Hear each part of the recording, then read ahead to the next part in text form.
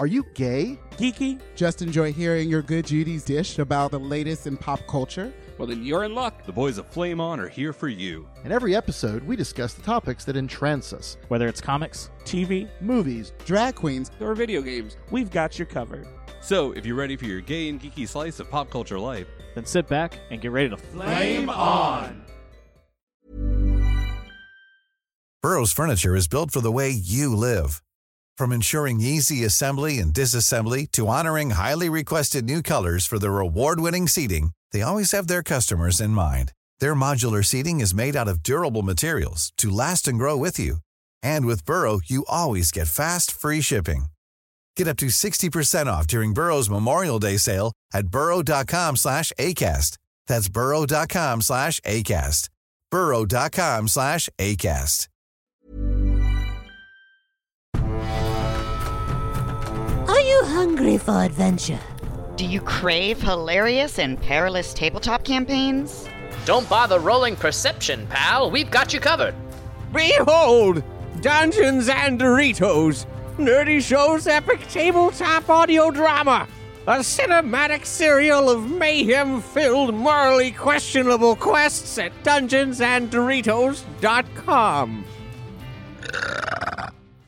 The following episode of Flame On is presented by the Nerdy Show Network. Geeky programming for all nerds across the multiverse. All Nerdy Show programming is made possible by A Comic Shop, Orlando's #1 comic shop and nerd destination. And with the generous support of listeners like you. To learn how you can support this and other fine geeky programming, visit nerdyshow.com.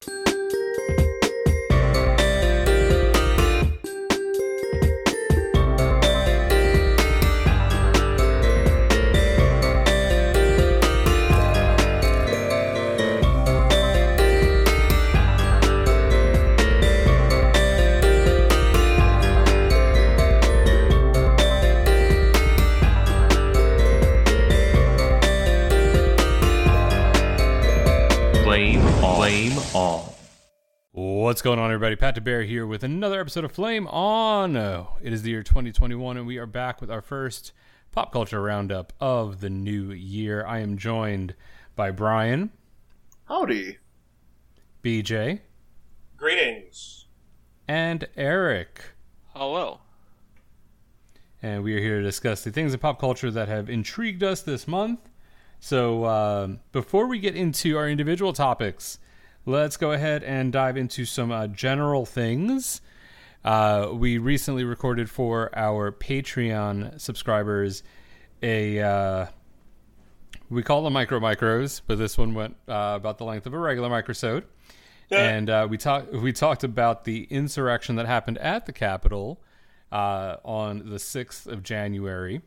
But since then, there has also been more development. I'm honestly just thinking that I need to go back to hosting game night, because the first 2 Wednesdays of 2021, where there have been no digital game night episodes, we had an insurrection and an impeachment.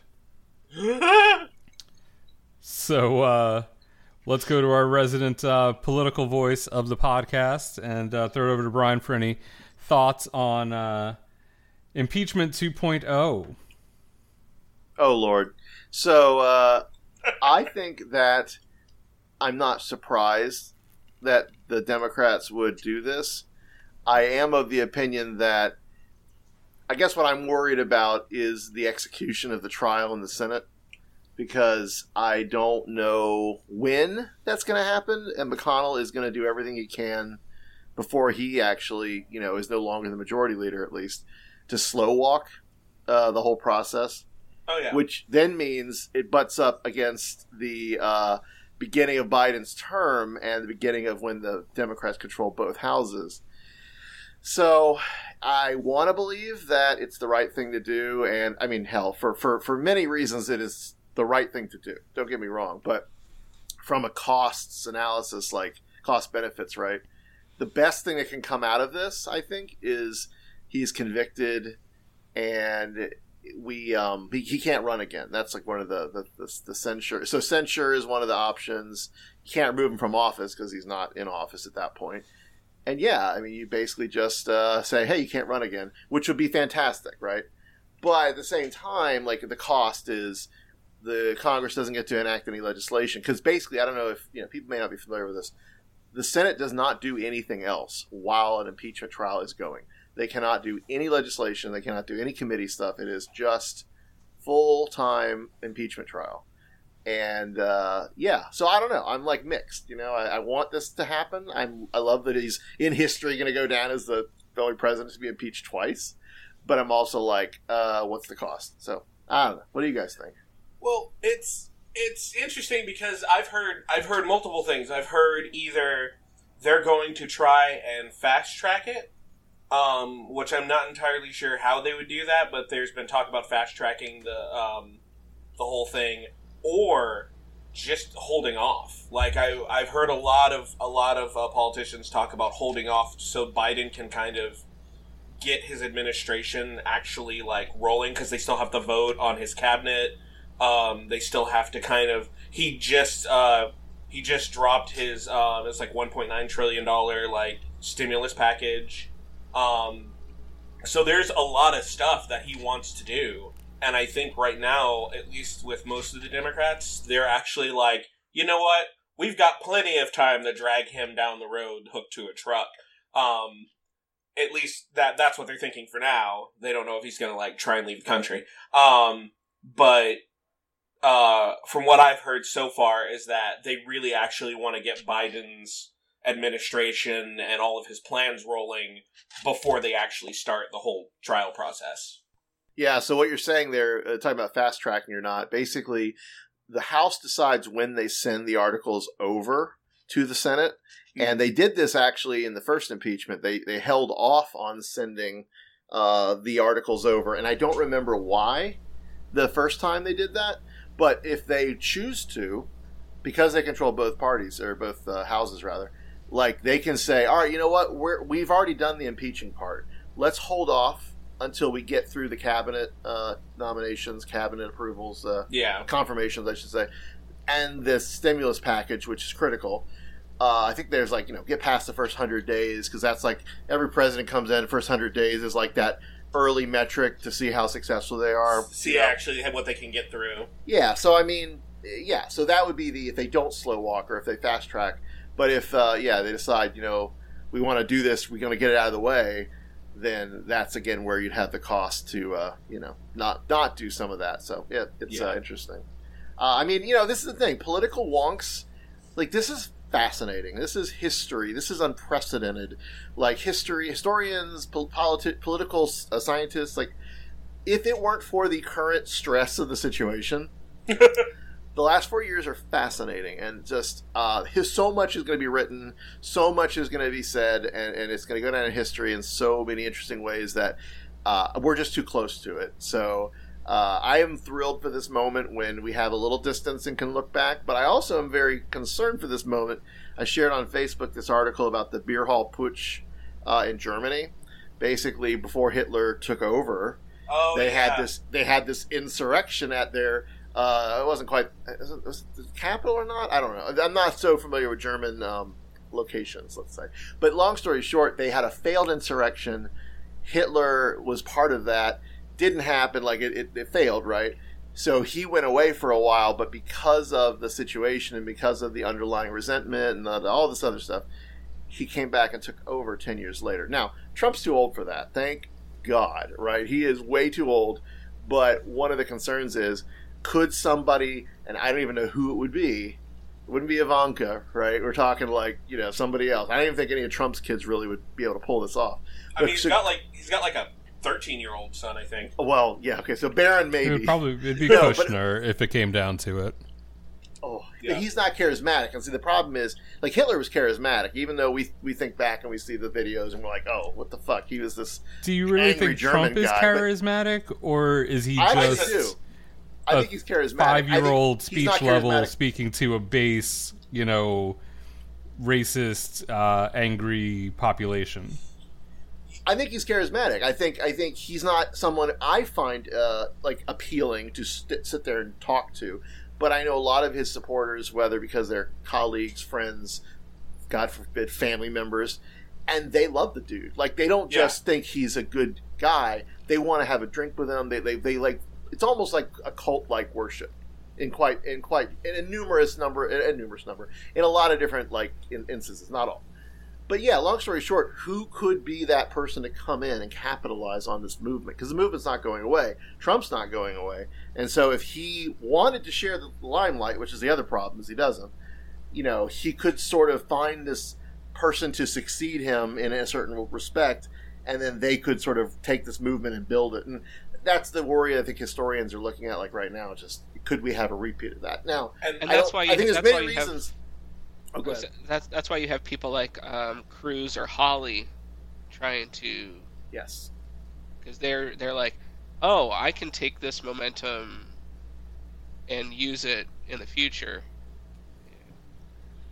No, I think you're absolutely right. There's a political calculus that they went through to make that decision to support to reject rather the state's electoral college slate or whatever. But I mean, yeah, it's unclear, and so I think there's a lot of people are on guard right now. That's one of the reasons why you have to sort of go after some of these people who are the organizers, and they're finally starting to get to that point. Oh yeah. With the insurrection, I think the next week or two is going to be critical to see if there's a repeat of any of this in any like state and local and then federal. I mean, my friends in Washington, like I was seeing the pictures and I was talking to people. It is a mess. If you are in the district right now and you are anywhere close to the Capitol, which there's a lot of people who live like Capitol Hill and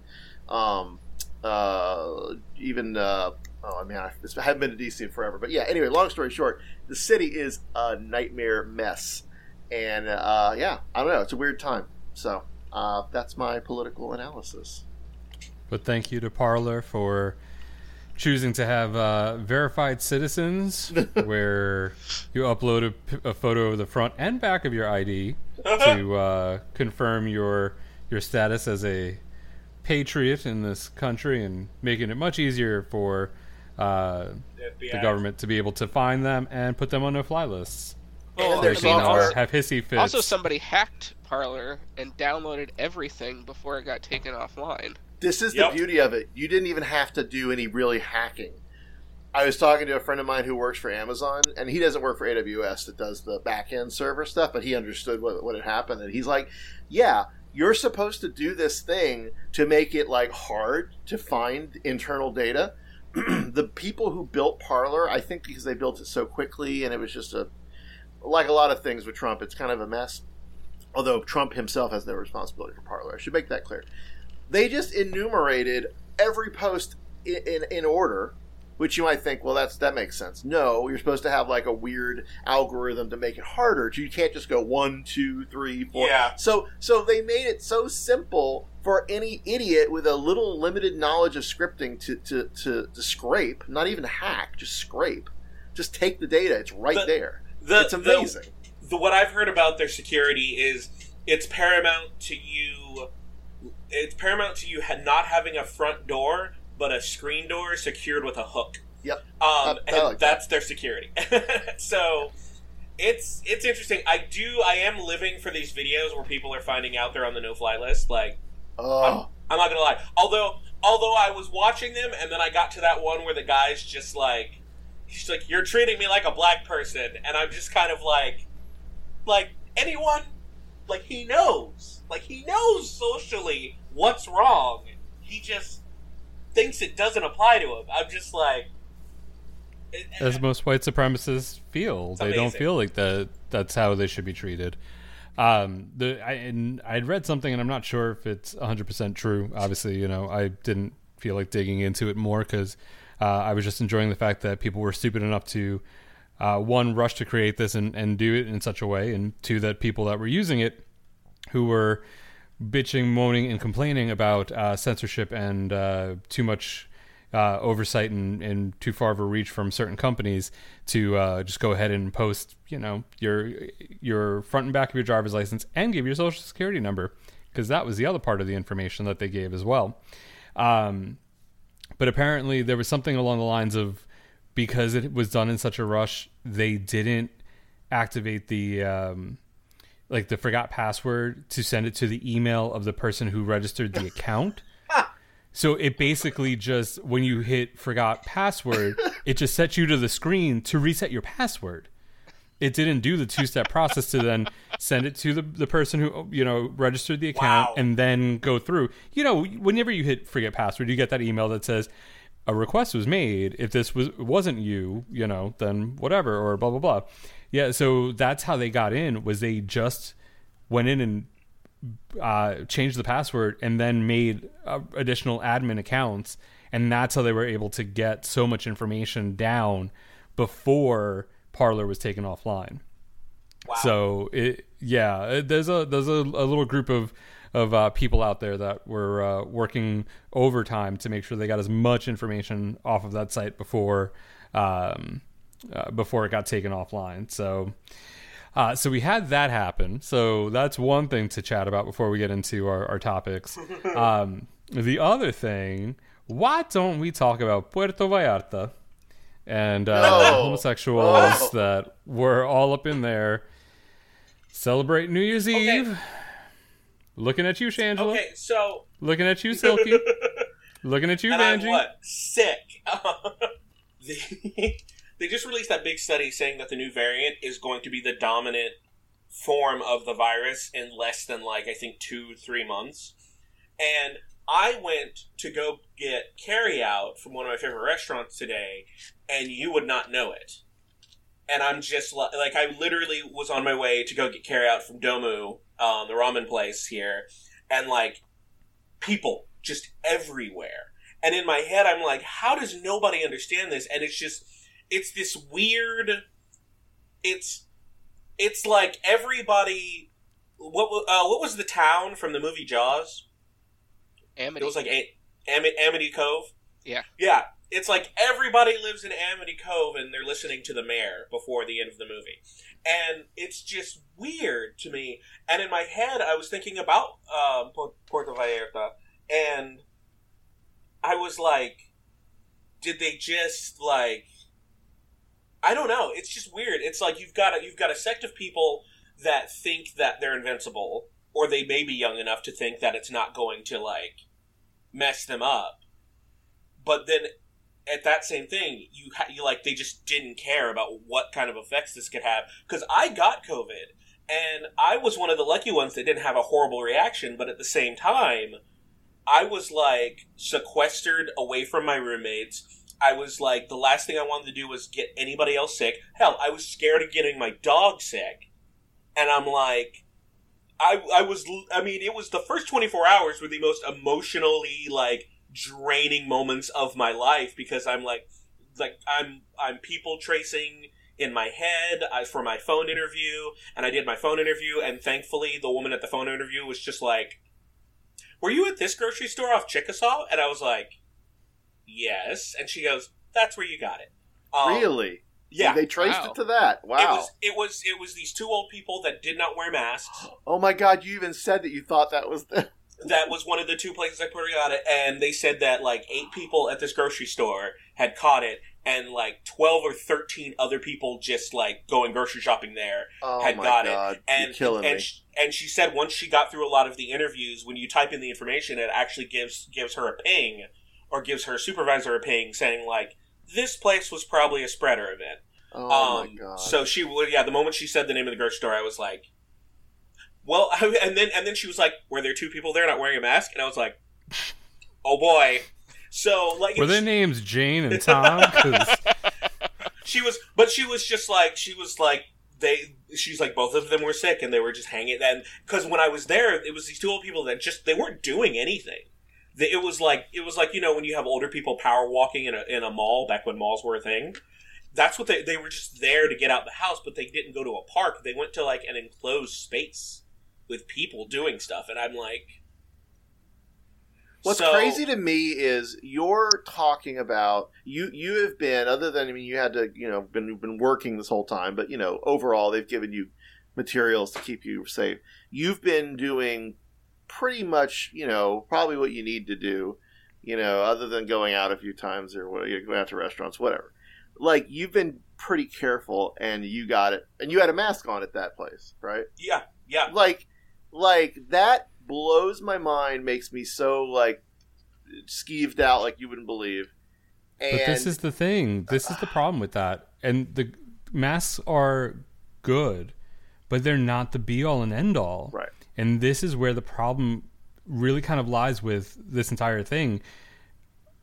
One of the things that was briefly brought up early on in the pandemic is that there's another mucous membrane that we don't protect, and that's part of the way that it gets spread with masks, even in environments, especially closed-in areas, when our eyes are open. Yeah. Well, it's one reason I'm glad I have glasses. Honestly, it's not perfect. It's not goggles. But it helps, shield, but it helps. Yeah. So where I was going with that, though, is, okay, so you take that idea, and that's in a state, our dear friend Florida, that isn't doing, like, mandatory masks. And then you go up to here, like, to Washington, and I think Illinois is like this too, right? If you go indoors, you have to have a mask on, right? Is that, yeah. Like, it's a mandate. You're supposed to, whether it's worn properly or always enforced, because there's a little grocery store that's part of my building, and I'm legit. I went down to get milk or something a couple of weeks ago. I think it was Christmas Eve, and I got so mad because this dude is just buying stuff and he's not wearing a mask, and I really just want to be like, what the fuck makes you so special that you're up in here just shopping without a mask on? Yeah. But yes, I'm sorry. Continue. I get very angry and animated about this subject internally. We both do, I think. But like, so then let's go from like reasonable states to Florida, right? The fucking Wild West, and then let's go to Puerto Vallarta. So if you're not familiar with Puerto Vallarta, let's not go to Puerto Vallarta. Well, we can go now. That's the problem, Brian. We can go now. It's probably safer. That's the problem. No. So that area is a it's a tourist resort area, of course, but there's a lot of communities in that area and in Mexico that they are balls to the wall, full of COVID in the local community, so much that the hospitals are having a hard time treating them, much less people who have other issues, right? So the gays in this, circuit party, whatever, decide to descend upon it for New Year's Eve, even though they know that it's a bad idea, at least in the sense that, they could be exposed, like personally dangerous to themselves. But then on top of that, to go down there, potentially having previously been exposed or not, whether, whatever, and then to potentially spread that among the hotel workers and the people in those communities who they interact with, again, not to mention themselves and their fuck buddies and dance party goers, whatever, is to me so incredibly selfish, and it makes me so mad. And I just, like, I ask myself, like, is there hope for humanity? I am not even kidding about this, because I used to be, I think you guys all attest to this. I used to be the most, like, positive as far as humanity, futuristic, I was Mr. whatever. Well, the COVID has taught me one thing, is humanity is left to its own devices without good leadership, responsible governance. Just a fuck, and I'm really talking about America. I should back that up. There's other countries that are pretty bad, but like, let's just focus on America. Like, we're bad. We're really a disease in so many ways because we like to spread things. And if COVID was just as contagious, or now it's getting more contagious, but more deadly, because thank God, BJ, you didn't have a bad case. I on Facebook, and this is all anecdotal, but like, I know of several people. One of our good friends, I don't want to call him out, but his mother is in the hospital struggling with COVID. We just lost, I believe, one of Orlando's best known club kids / drag queens to COVID. And then this like old couple that a friend of mine posted about are in separate hospitals, both in their like 60s, 70s. I forgot what age exactly, but they're both dying of COVID. In fact, one of them just did die, and they're in different hospitals, and can't be with each other, and it's fucking tragic. And you have the gays who are like, I just the Michael Henry video. If you haven't played it, if you haven't watched it, we'll put it up on our Facebook page. It's perfect. It gets to the root of the issue. It's so succinct and still funny, but it just shows this attitude that gays have about, well, not gays, I shouldn't say, the gays have. We're gay, and we don't have this attitude, but some of these certain gays have. Trademark. Yeah, trademark. That's probably a thing. But yeah, no, it's just, it's maddening. it makes my sacrifice frustrating, not because I wouldn't do it either way, but it sort of undermines the sacrifice that I've made to not go anywhere, to stay at home, to not see anyone, to, you know, like, and all of us, like, it's just such a slap in the face to so many people that it makes it full of righteous anger, like Pat's saying, and just it's the history of American exceptionalism. Yes. And always saying we're the greatest country on earth, or we're, you know, and people think that applies to them on an individual level then, and makes them better than everybody else. And this history of you basically telling ourselves, each individual one of us, we're special and we're better and I can do anything. So, and the thing is, whenever there's a thing like this that happens, like, hell, even the insurrection, everything that happens that is, like, people-centric or humanity-centric or community-centric, it always takes me back to Invader Zim. And there's an episode where Dib is trying desperately to tell his class about what is going on and trying to save everyone, and somebody asks him what his problem is, and his response is exactly how I feel on such a level. He goes, my problem is that it seems like the human race wants to be destroyed. And when I tell you I feel that on a level that is almost frightening, 90% of 2020 and 2021 so far has been that quote ringing in my mind. And I'm just like, oh my God, we really do want to take a free fall down the food chain at this point. Like, we're inviting it on multiple levels, and I just don't understand why people don't see that. Or maybe they just put the blinders on. Yeah, and honestly, like, I've seen two different videos from two different perspectives. The Michael Henry video that Brian referenced is kind of the side that I'm on, and then there was one that was like, you know, from the perspective of, you know, let's not, you know, we can't berate something, you know, we can't change it now that it's happened, but now that you're back, please, you know, be conscious, you know, quarantine. Make sure that you don't spread it. And I kind of get that a little bit, a tiny bit, just a wee bit, because I get you can't change it, but you should never have fucking done it in the first place. And the fact that if you went there with COVID and you spread it to the people that live there, the natives of that area, you know, and not just the gays, trademark. I've seen videos from other, like, Mexican resorts or other resorts where there's just plenty of straight, mostly white people just enjoying themselves, not wearing masks at the bar, and these you know, workers in Mexico or wherever they're at are, you know, wearing masks to protect themselves or, you know, try to help. But you're going and you're decimating other countries. It's akin to the first settlers coming here and having blankets full of smallpox. You know, you're fucking coming into an area where right now you shouldn't be. Stay the fuck at home. And, you know, so I get the fact of, like, people wanting to say, oh, you know, we shouldn't really berate, whatever, you know, blah, blah, blah. But at this point, I'm not mad about that. It's the same people asking for unity now instead of instead of dividing the country more. Oh, exactly. You're right. Exactly. If you don't punish people for doing something wrong, they aren't going to not do it in the future. Exactly. No, I mean that's the perfect analogy and a perfect way to tie the two subjects together. But I do love you know, like, Gays Over COVID on Instagram, and there's another one oh God, what is it? The COVID Karen or something like that was one that kind of popped up in the place while that, like, 24-hour period of Instagram taking down Gays Over COVID. But I last thing that I'll say about this, and we can get on to some more fun topics.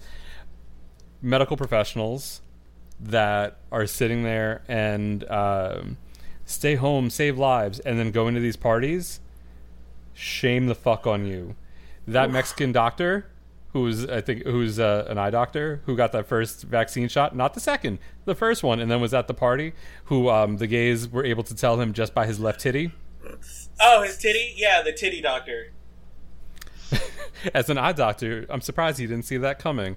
That was my favorite fucking response on Twitter ever. Ever. Anyway, so, and the thing is that, you know, people are like, oh, cancel culture. No, this is holding people accountable for their actions. Whether or not that's going to lead to them losing their job because they weren't following, you know, guidelines.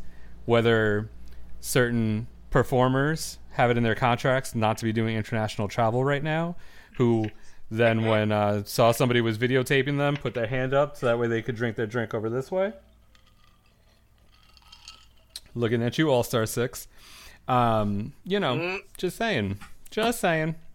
Anyway, so those are some topical topics that I figured we should discuss in this episode. And now let's get into some actual pop culture that we have enjoyed in the month of January. Eric, why don't you kick us off and tell us about your topic, please? I mean, if you couldn't tell from my Zoom background, you can come join me in the sitting parlor. I was going to say, the people listening at home or in their cars. Well, podcasts are famously a visual medium. This is true. And, but no, we're taking it back old school to the Regency era of the UK, to Bridgerton, Shonda Rhimes' new show on Netflix. Which is basically Gossip Girl in the Victorian era. Although I've never seen Gossip Girl, and this is my first time watching a Shonda Rhimes show. I've never watched Grey's, I've never watched How to Get Away with Murder. Oh, wow. Or whatever the third one is that I can't think of right now. Scandal. Yeah. Never watched any of those. But I was like, wasn't there also Private Practice? Wasn't that also a Shonda show? That didn't last that long, though. Yeah. That was the spinoff of Grey's. Yeah. Yeah. But I enjoyed this a lot. It kind of is upstairs, downstairs, but way more upstairs than downstairs. It's definitely not Downton Abbey. But you get a lot of stylized, old school interiors and exteriors of beautiful houses.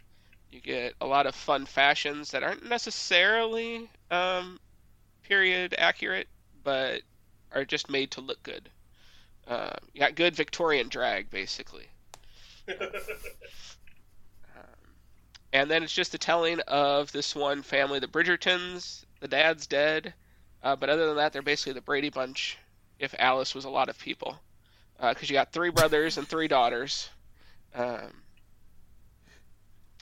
And it's the oldest daughter is just coming into the social circle, and this is where she's paraded around trying to get married off, and her brother, who is the head of the household, kind of strong arms everyone away from her, trying to protect her until she's left with nobody courting her except this nasty person. And then she bumps into the Duke, and they pretend to have a courtship, which then leads to the real thing. Oh, romantic comedy. I was going to say, she ran into the Duke all right. She ran into his Duke 10 times. He had it coming. Oh, he was coming all right. Oh!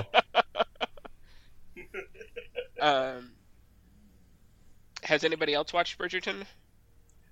I watched the first episode and kind of went, okay, I don't know that I like this. I mean, I like British period dramas, but I think I don't expect them to be quite that style. It reminded me a little bit about The Great, which I loved. Oh, yeah. Thoroughly enjoyed that, but without as much wit And I've only seen the first episode, so I'm not saying it's not good. I just I don't know. I was definitely torn. I've never watched a Shondaland production, though I was reading a little bit about, I guess, so it's not Shonda Rhimes show running. It's like a lot of her projects. She sort of is the like executive producer. Yeah. And then they brought in this guy named Van Dusen who had worked with her on Private Practice, actually, funny enough, and Scandal and Grey's Anatomy. And I didn't know this either. I think we found this out at the time. It's adapted. It's not an original work. Yeah. It's adapted from the first book of this very popular series that I had never heard of, called Bridgerton, by Julia Quinn, and the first season is based on the first book, which is The Duke and I. So, you know, it's interesting to see how these things get made and how they all shape. And, I mean, Eric, you finished it, right? Yeah, I watched it all. So, I mean, overall, you found that it's successful as, you know, the whole season storytelling. Because I know Shondaland stuff a lot of times kind of runs. They're soap operas, like they kind of go through twists and turns and crazy shit happens. But this is a little more straightforward, you know, arc and. Yeah, I mean, there's the whole mystery of who is Lady Whistledown, which is the one putting out the scandal. Why can't I think of the word? The newspaper she writes. Tabloid of the time. That I like. That was a really cool little. Which I called who it was halfway through the season, because they do reveal who it is at the end of the season. At the end, okay. But I do enjoy that it's voiced by Julie Andrews. It's oh, is that who's doing the? Oh my god, yeah. Okay. That's fucking funny. Didn't even call it. The only thing that I have seen, I mean, I've seen people talk about it online, but my favorite tweet was someone saying that all they want is for Julie Andrews to say XOXO Gossip Girl. Oh my god. Guess who's back in the house? He's click-clacking about. Oh my god, forget Julie Andrews doing it. I want Ben de la Creme as Julie Andrews to do it. With the voiceover by the woman who actually did the vocals for that track, but you know what I mean. Like, I want that version of it. Right. Microphone drop. I like the music they did throughout. They even did some kind of string quartet versions of contemporary music, which was good. I recognized a couple of the songs. They did Ariana Grande's "Thank You Next," Maroon 5's "Girls Like You," Shawn Mendes' "In My Blood," Billie Eilish's "Bad Guy," Celeste's "Strange," and then Taylor Swift's "Wildest Dreams," which that one was set to quite the sexy entanglement in the two lead characters. That was good. Yeah, I think when I noticed that, I was like listening, and I don't know these songs as well as others might, but I was like, that sounds familiar. What is that? And then you look it up, and you're like, oh my god, this is brilliant. Like, there's so many little things like that, and it's a beautiful show. I mean, even if the story is like kind of like not your thing, it's a gorgeous show. Like they talked about in the article I read, like they're really trying to bring new life into this era. Visually, they're not trying to like reproduce history. I mean, there's definitely major departures historically from some things that were happening in that era, but a lot of it is true to the spirit of the Regency era in all the court laws and, you know, machinations to try to preserve your family. All of that's there. But like just gorgeous. Just sets are just spectacular, and it also sort of, you're watching this and you're like, wow, they must have not filmed this during COVID, or if they did, good for them. My God, because it's that would be like, quite the bubble. Yeah. Oh my God. Right. Do you find yourself now watching television and going, "Oh God, please just stay 6 feet apart and put a mask on"? Yes. It depends. It depends. So I won't go into Drag Race because they're going to save that. But I've been watching season 13, and I just watched UK first episode last night. And it's so funny because I know that UK started before pandemic, and I've been watching, you know, season 13, which was filmed during the pandemic, like, you know, the height of the pandemic. Or, well, I don't know. I guess we're at the height of the pandemic now. There is no. It's a rolling height of the pandemic. I was gonna say It's just an incline. It's just an incline. We haven't plateaued out. We're at the pandemic, the returning at this point. Because as everybody knows, you can't have a second wave if the first wave never left. Exactly. So I say that to be like, okay, yeah, in season 13 you see the production, you see how they are trying to mitigate high density, and even though they're in a bubble, still whatever. You watch the first episode of UK Drag Race season 2, and you're like, oh my god, they're hugging, they're all running into the workroom and being so close, and they're all it just feels odd. It just feels so weird, and it's such a mind fuck for me, and especially because knowing that they stopped production at one point and then picked it up during the pandemic, and I'm fascinated to see when that changes and what times. Did you watch Untucked last night? Yes. Yeah. Okay, so I mean, there's that point on the couch where Joey J says, you know, Utica hugged me, and I thought to myself, like, that's the first time I've been hugged in months. And it's obviously it's because those contestants are in a bubble together, so they can interact like that. But still, I mean, that's the way it's been for a lot of us. We're just devoid of human contact. Yeah, I know that's absolutely true. And I had somebody message me, actually, our friend of the pod, Luke. He had messaged me and he's like, "Oh, so US needed plexiglass, but UK doesn't?" And I was like, UK started before, the pandemic really hit. We won't even say before it started because, this traces back to the end of 2019. So we were just blissfully unaware at the time. But they did, so I think filming was either middle or late January into February or like somewhere in that ballpark, because it was only a couple of weeks left, I think, or a couple of queens left when they had to shut down production of UK, because UK should have come out in like October or like in that ballpark, because that was a year after season 1 had aired. So with them getting shut down and then having to go back and film, it'll be interesting to see what the precautions are in that respect. I'll get back into, I have another part that kind of ties into that, but I'll get into it when we talk about my topic here in a minute. Eric, any last things about Bridgerton that you want to address for the audience before we move on? No, just watch it. It's fun. That's what it is. Just fun and pretty. Awesome. Just like me.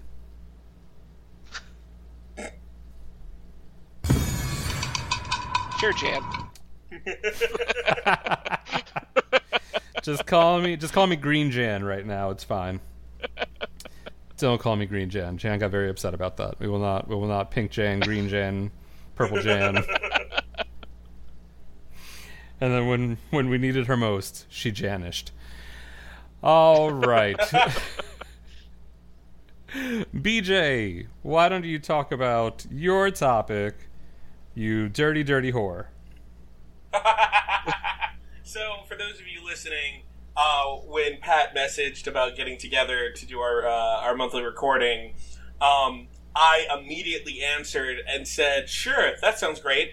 I choose WandaVision," before he even picked a topic. This is on Thursday night, before the show even premiered. He had already called WandaVision. Hey, you gotta be ready. If you haven't watched the first 2 episodes, I'm just gonna give a couple seconds of silence so you can pause, or maybe jump past this. Have the 4 of us all watched it? Have we all watched it? Yeah, I have. I was gonna say, if y'all hadn't, y'all leave meeting and come back later. Yeah. Yes, I watched it last night as well. Okay. Oh, because we about to spoil some shits. Yes. Yes. So if you haven't watched them, hop off, pause this, watch it, and then come back, because it's for streaming. So at this point, you should be able to make time. So when this drops, episode 3 will have come out, so you'll be behind. So get your ass on it and let's do this. So the long-awaited WandaVision has dropped finally. I can't remember. Was WandaVision supposed to be the first series to premiere, or was it Falcon and the Winter Soldier? Because I know they weren't 100% clear about that. I know both were scheduled around the same time. They both... it had to be first because they were already that far along into production. Falcon and Winter Soldier was also in production, but wasn't as far along. So I'm pretty sure WandaVision was always meant to be first, with Falcon and Winter Soldier following up shortly after. Yeah. So, it's a trip. It's super interesting to me that every episode is going to begin with a different intro. Because the first 2 episodes, I believe, were the first one was the 50s, and the second one was the 60s. And I've got to say, I love how when they did the opening for the first episode, it was pretty much just like right out the gate, you see them driving into town, and that she literally just slaps a sold sign on the house, and they're there. So it's interesting. I'm liking this very slow burn on the mystery. Elizabeth Olsen and Paul Bettany are killing me in these weird embellished roles. What's killing me? Sitcom-y stuff. Elizabeth Olsen's accent in the show. That is killing me. What accent? Well, so they in interviews they said that she was actually told to rein it in. She was told to rein it in multiple times just from how sitcom-y they were being, because they got free license to be as dorky as possible. And I'm like, that first scene where she hits him with the plate, and she's like, my husband and his indestructible head, and I'm just like, yeah, I'm gonna enjoy this. And I literally choke every time Agnes, Catherine Hahn's character, which everybody's pretty much sure is Agatha Harkness. Agnes is on screen. She is hilarious. Even though they're dated jokes, when she turns away from the camera and goes, I can't believe anybody's sober for this.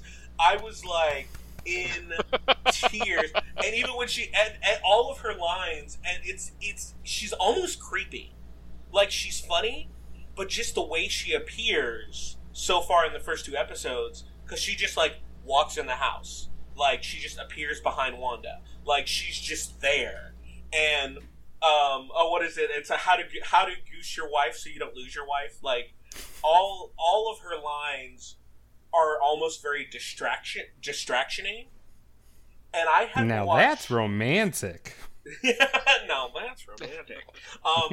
So it's interesting. So the first episode, we kind of got the whole miscommunication trope where they've got dinner with Vision's boss, Mr. and Mrs. Hart, and then they've got Wanda thinking it's their anniversary.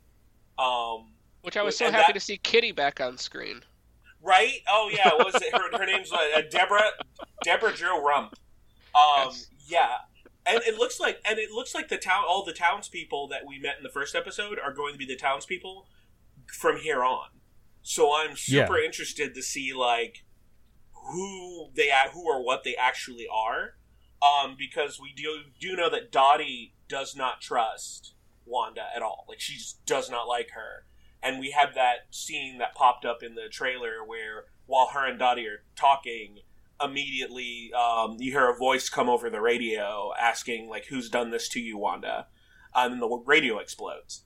So I watched it a second time, and there were 2 things that really stuck out about that first introduction for Dottie, and that was Agnes saying that she's the key to everything, and the whole the devil's in the details, and that's not the only place the devil is.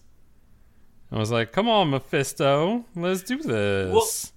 Well, and it seems like they've made this whole series. They know, big comic fans and all the movie fans are going to overanalyze the shit out of everything on screen. They are gonna, and they've done this in such a way. The only things I have pretty much gleaned from the first 2 episodes is that Sword is playing a role somewhere, and then the commercials. When I realized what the commercials were, that fucked me up. I'm not even gonna lie. The first commercial with the Stark toaster, that was the bomb that killed her parents.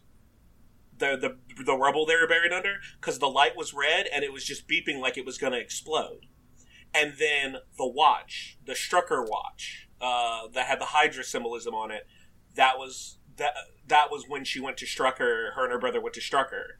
So the commercials are almost like pivotal moments in her development, or her could be what made her who she is. So it'll be very interesting to see how the commercials play out, because I don't think they're deviating. Those two actors are the only that's the only thing those two actors are doing, are the commercials. So like it'll be it's very weird, because you're overanalyzing what everybody's doing, like their behavior. And I feel like they've put something in there for you. When you do that, you miss something. So it's almost like you have to sit back and you have to watch it as a sitcom before you actually start trying to overanalyze everything. Because it's like, they know we're going to, like, 23 movies at this point, they know their fan base. They know Kevin Feige knows exactly what he's kind of got here. So it'll be very interesting to see once we actually, because it seems like the little mystery bits come at the end of every episode, except for that one moment with Dottie.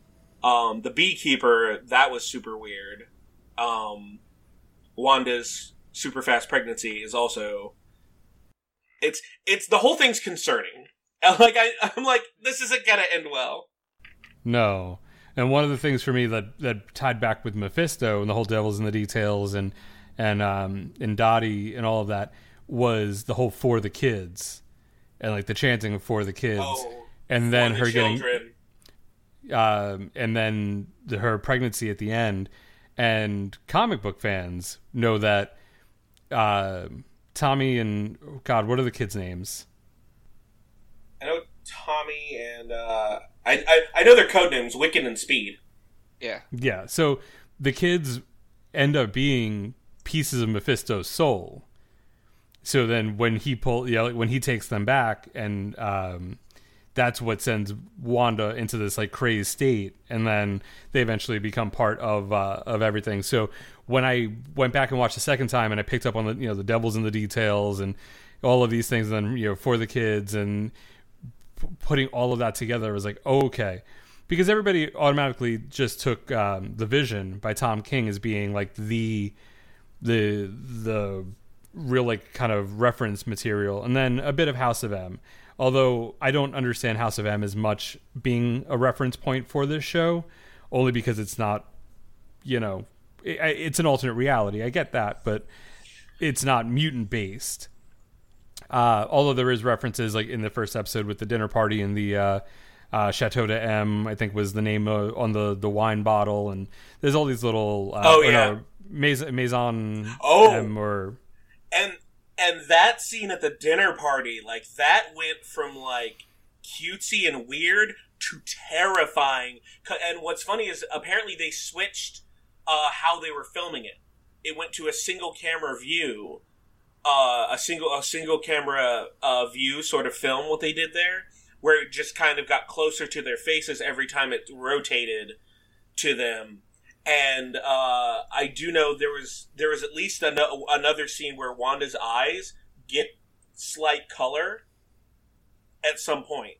And I can't remember specifically what it was, but that whole moment with Mrs. Hart saying "stop it" and going from like a funny sort of sitcom-y "stop it" to like almost crying saying "stop it," and but still in that kind of laughing with it, like that whole that was So I'm super excited to learn more about what's going on, but at the same time I don't, because I'm like, this is terrifying. And then and the funny moment, like it's legitimately funny. Like I really wasn't expecting like Drunk Vision with the gum stuck in his like gears was probably one of the funniest things. And then when he gets the gum out, he's like, well, it really gummed up the works, didn't it? He's like, okay, I guess I'm not funny without it. It's super interesting. What did you guys all think? I thought it was great. I mean, it definitely harkened me back to all the Nick at Night that I've watched growing up. I mean, the first episode was basically Dick Van Dyke. Yep. Second one was felt like Bewitched. Yeah. Yeah. Oh, totally. Including the intro. The intros are fucking phenomenal. Which they're written by the Lopez's, right? Yes. Yes. Of Frozen the theme songs are, yes. Yeah. Bobby yes, all the theme and, songs Kristen will be. and Bobby Lopez. Yes.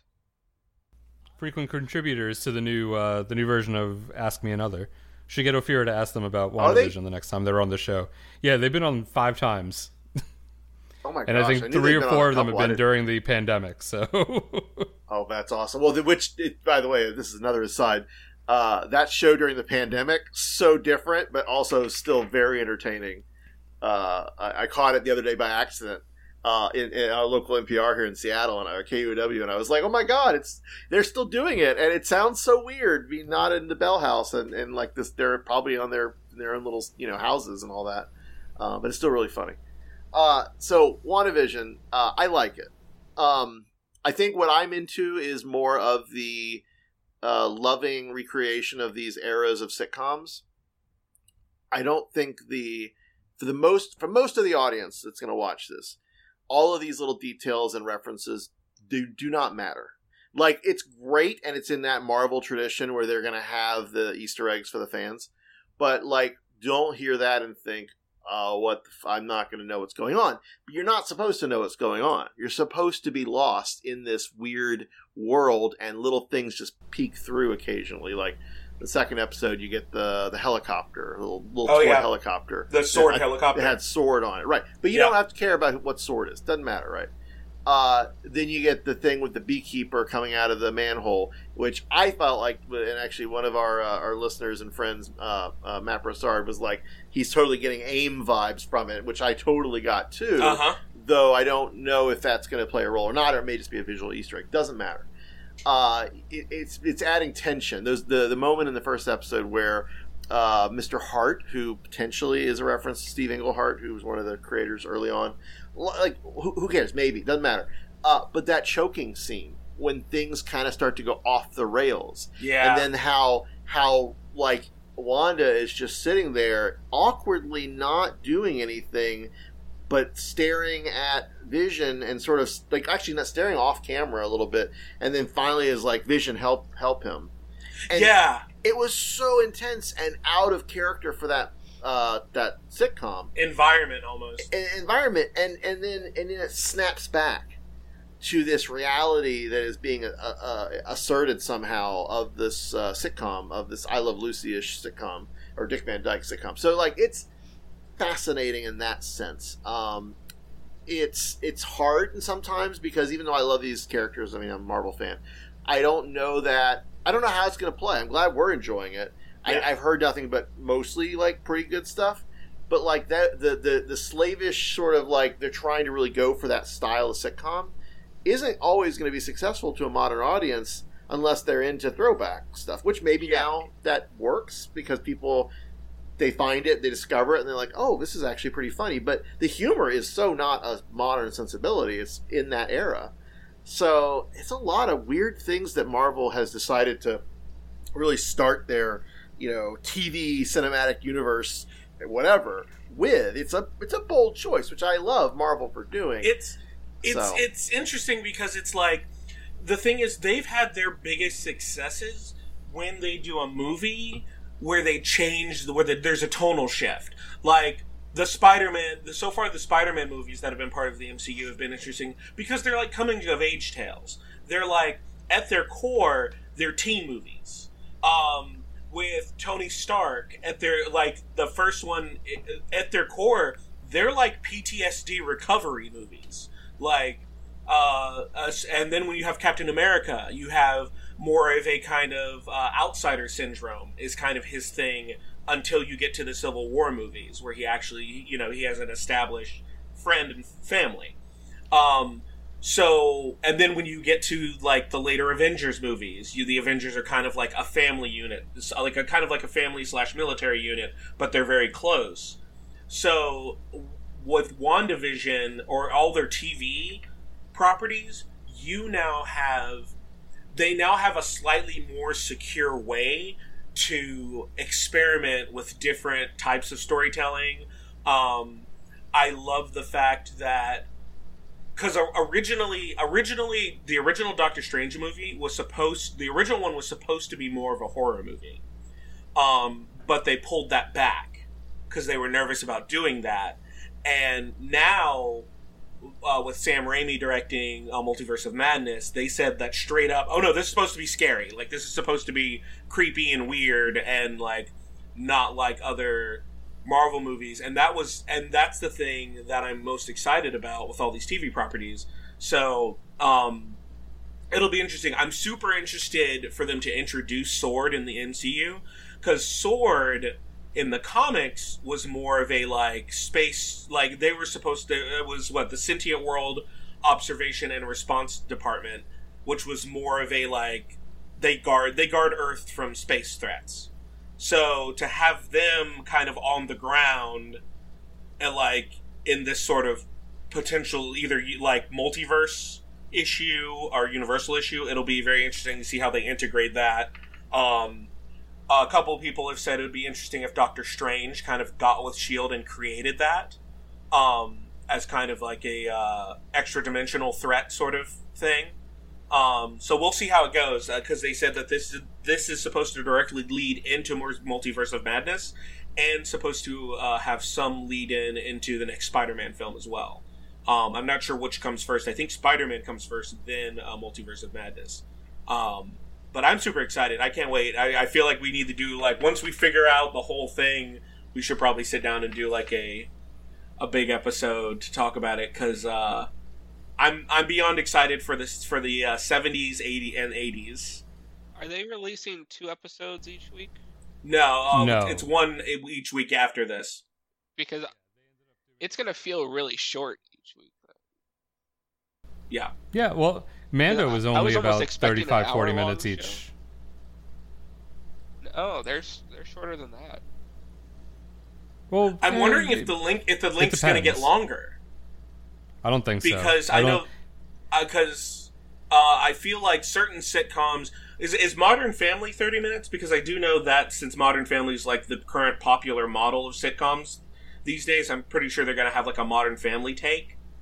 Is that 30 minutes or is that 40 minutes? I think it's a 30 minute.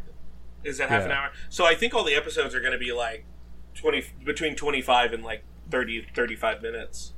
I think these two were like around 35-ish minutes with all the credits. And there's like a good 6 to 8 minutes of credits, because I stopped the second episode this time around when it got to like the legit credits, not the stylized credits, and there was 6 minutes left. So I mean, they're roughly about half an hour of watchable television before the credits start rolling. I think that's about the area that they're going to keep them at. I think they ended up with because they had a rush to finish up production, ended up with an extra episode, which is why it's an 8-week run, but we ended up with 9 episodes. So they dropped 1 and 2 to start, and then this will go through for 8 full weeks. Although I will say this, and I will guarantee it to you all, dear listeners, we will do a full proper micro after the season is over, and it will feature Oral. Because we would be doing our longtime listeners a disservice if we did not have Oral talk about WandaVision. Because that hoe was up early on Friday. Oh, I almost stayed up late Thursday. But yeah, no, I feel Oral would totally murder us if we didn't include him in any kind of Wanda-ish, Scarlet Witch-ish discussions. Our own Scarlet Bitch needs to be here for that full length microsode where we discuss, dissect, and disseminate all of the information about WandaVision once all 9 episodes, I apologize, are up and streaming on Disney Plus. So mark my words, dear listeners, you will get some Oral after WandaVision is over. We hope that you are enjoying this and all the other fantastic podcasts entertainment that we put out for you here at Flame On and our parent company, Omniverse/Nerdy Show. If you are enjoying what you are listening to, don't forget to subscribe on your favorite podcasting platform. And why not check out our website, flameonshow.com, where you can scroll to the bottom, click on any of the chiclets to follow us on your favorite social media platform. And while you're at it, head on over to patreon.com/flameonshow. Right now, we have paused the month of January for our billing cycle. We are doing some work on retooling and revamping. We're going to launch new Patreon tiers in February. So we're going to go back to our billing cycle in February. I know I said we might take an extra month or so off, but our Patreon content is now up to date, and all of our micros are out. All of our A Sip of Tea with Oral have been put up. Everything is caught up and up to date. So we are going to go back in on February with our billing cycle. But come March, we are, in February, with that relaunch of our billing cycle, we are going to introduce new tiers. We are revamping our Patreon. We are going to try to make it a little more interactive and a little more fun for you all out there. So be sure to take a look at that. And if you join on at a patron level now, you get access to all of the content that we have up there, including those micros, A Sip of Tea with Oral. Depending on what level you join at, you'll get access to those. And then we will let you all know in February how you can switch over to one of our new tiers and get to enjoy all of the fun and frivolity at those levels on Patreon. So if you are enjoying us, please help us continue to make this podcast that we so enjoy doing for you and that we hope you enjoy listening to by going to patreon.com/flameonshow. Burrow's furniture is built for the way you live. From ensuring easy assembly and disassembly to honoring highly requested new colors for their award-winning seating, they always have their customers in mind. Their modular seating is made out of durable materials to last and grow with you. And with Burrow, you always get fast, free shipping. Get up to 60% off during Burrow's Memorial Day sale at burrow.com/ACAST. That's burrow.com/ACAST. burrow.com/ACAST. I'm Sandra, and I'm just the professional your small business was looking for. But you didn't hire me because you didn't use LinkedIn Jobs. LinkedIn has professionals you can't find anywhere else, including those who aren't actively looking for a new job, but might be open to the perfect role, like me. In a given month, over 70% of LinkedIn users don't visit other leading job sites. So if you're not looking on LinkedIn, you'll miss out on great candidates, like Sandra. Start hiring professionals like a professional. Post your free job on linkedin.com/people today. All right. We got two more topics that we're going to talk about. Brian, why don't you hit us with your topic? So I was flipping through the Hobo Max, as we call it, the HBO Max, and trying to just find different things. And there's a lot of good stuff up there, as we've, I think, previously talked about. Like, you surprising, like, oh, that's there too? What? And there's a show in there called Adult Material that I don't think a lot of people know about or talking about. And it's a quick series. I think it's 6 episodes, maybe.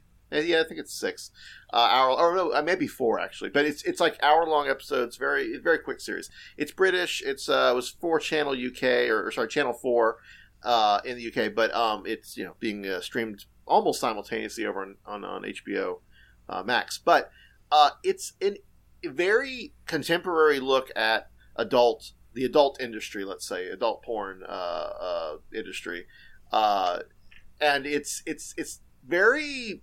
It has a lot of verisimilitude as far as, like, I see this as a real story that's happened. It brings in. It's about this one sex worker, Jolene Dollar, who does a robust amount of traditional filmed porn, does her own, like, OnlyFans equivalent, very, very, very active at making content for her audience. And she's kind of the seasoned professional. She's in her mid-30s, which for a lot of porn, it's a little more like that's like the end of towards the end of their career, especially for women. Though, I mean, there are certainly notable exceptions to that. And she's sort of there on a scene where there's this new porn star, new sex worker coming in who says, "Oh, this is my first time," and so Jolene takes like a very maternal role to her. Her character's named Amy, actually played really interestingly by this actress. I've never heard of Sienna Kelly. I really enjoyed her sort of spacey, weird performance. But long story short, things go sideways. Of course. I won't go through the whole litany of things, but, you know, you get to see a look at a porn star who has reached the pinnacle of their career, then has some really bad shit happen in her life, some of which is her own doing, some of which just is unfortunate, you know, coincidence, whatever. You get to see Rupert Everett in this glorious elder porn, God, I don't even know how to describe him. He's got this flowing gray mane of hair. He walks around his, it's sort of Hugh Hefner-y, sexy party, orgy, whatever, mansion with his robe. You know, he's an interesting character because he's not, no one in this show is portrayed as, villainous or perfect. Like, everybody, even the main, Jolene and her children and her family, everybody makes mistakes. It's very, like I said, it's believable. But it's a no flinching, this is the adult industry in this microcosm. It gets into the sort of media reaction. Is porn too much? Is it desensitizing? Is it causing, you get into that discussion about, what are the side effects of people watching porn too much or at all. You get into some legal kind of battles about, well, you accused me of this, and then I'm going to bring all my lawyers in and take you down, and how does that affect somebody and their career, and then how do they find a way back from, utter ruin, and disaster, personally and professionally. So I really was taken by it, and it's from relative newcomers that have basically screenwriter and director have done, screenwriter's a playwright, director has done, one-off episodes. They actually did his Dark Materials, not adult materials, but did an episode of his Dark Materials, which surprisingly I have not talked about, and I actually kind of forgot because I am not that show disappoints me, but and it's based on one of my favorite book series of all time. But whatever. So Adult Materials is delightful. It's funny at times. It's dark, really dark at times. One spoiler I will put out there. I mean, this is kind of humorous, but it's also kind of dark at some point. Is basically the mother ends up getting chlamydia. The eye version, pink eye, from an on-set incident, and then passes it on to her kids, or at least one of her kids, which is pretty fucked up in a sense, and it's basically because of eyelashes. It's nothing that, it's just, if anyone who's been in the drag world, pink eye is a problem. It can go around if people share makeup or other things. So that's a funny, and it leads to Jolene having to wear this eye patch, in several very embarrassing moments for her. But yeah, I loved it. I really enjoyed it, and it's like I said, it's really short. I don't believe there's going to be any more of it. There's really no reason to continue the story. It kind of finishes everything off in a way that sort of satisfies you, I think, so to speak. I won't say it gives you a happy ending, but it gives you an ending that you feel satisfied with. So, Adult Material on HBO Max. I am guessing none of you have seen this. No, but I while you were talking about it, I looked it up and I added it to my list because it's only 4 episodes. Yeah, it's 4 hours of your life. You can binge it. Totally. It's not gonna uplift your soul as far as a happy, Bridgerton, sort of, whatever. And it's not the pop culture deep divey Marvel stuff that we also love to talk about, like WandaVision. But I think it's a very unique look into something that we're all probably familiar with, even if we don't want to talk about how much. So I'm glad it exists. I'm pretty sure that it's just for mastication. I don't do that. Oh my God. I don't do that. Figured I'd tie it back to a WandaVision joke. All right, so that's adult material on HBO Max. All right, so to chat about my topic, this was a topic I had thrown out to the group for a possible micro. But it appears that I'm really the only one watching a lot of these rebooted game shows from back in my childhood, including one of my favorites from the 90s, Supermarket Sweep, now being hosted by Leslie Jones, which premiered on my birthday last year, which was so much fun, and not only features probably the most LGBTQIA diversity of any game show or pretty much any program out there, but also featured two friends and members of the Bear Bus family, Jackie Beat and Sherry Vine, as contestants. One of the best episodes out there, and it just so much fun. I want to say that the kind of reboot of these game shows dates back to, oh God, at this point maybe almost 7 years ago, 6-7 years ago. Jeez. When they rebooted $100,000 Pyramid, hosted by Michael Strahan, and Match Game, hosted by Alec Baldwin. So in addition to those two, you also have Card Sharks, hosted by Joel McHale. You have Press Your Luck, hosted by Elizabeth Banks. Mm-hmm. Okay, cool. I was like, I can never remember her last name. Yep, that's correct. Yeah. Which I actually had a friend who was on Press Your Luck, big gingerish bear that was on, at this point, probably, I think it was like 2 months ago the episode aired. Was a theme park employee who's now chosen a new venture because of the pandemic and everything going on. But he was on the show, which was fun to watch. But there has been a new show that has been rebooted and just premiered.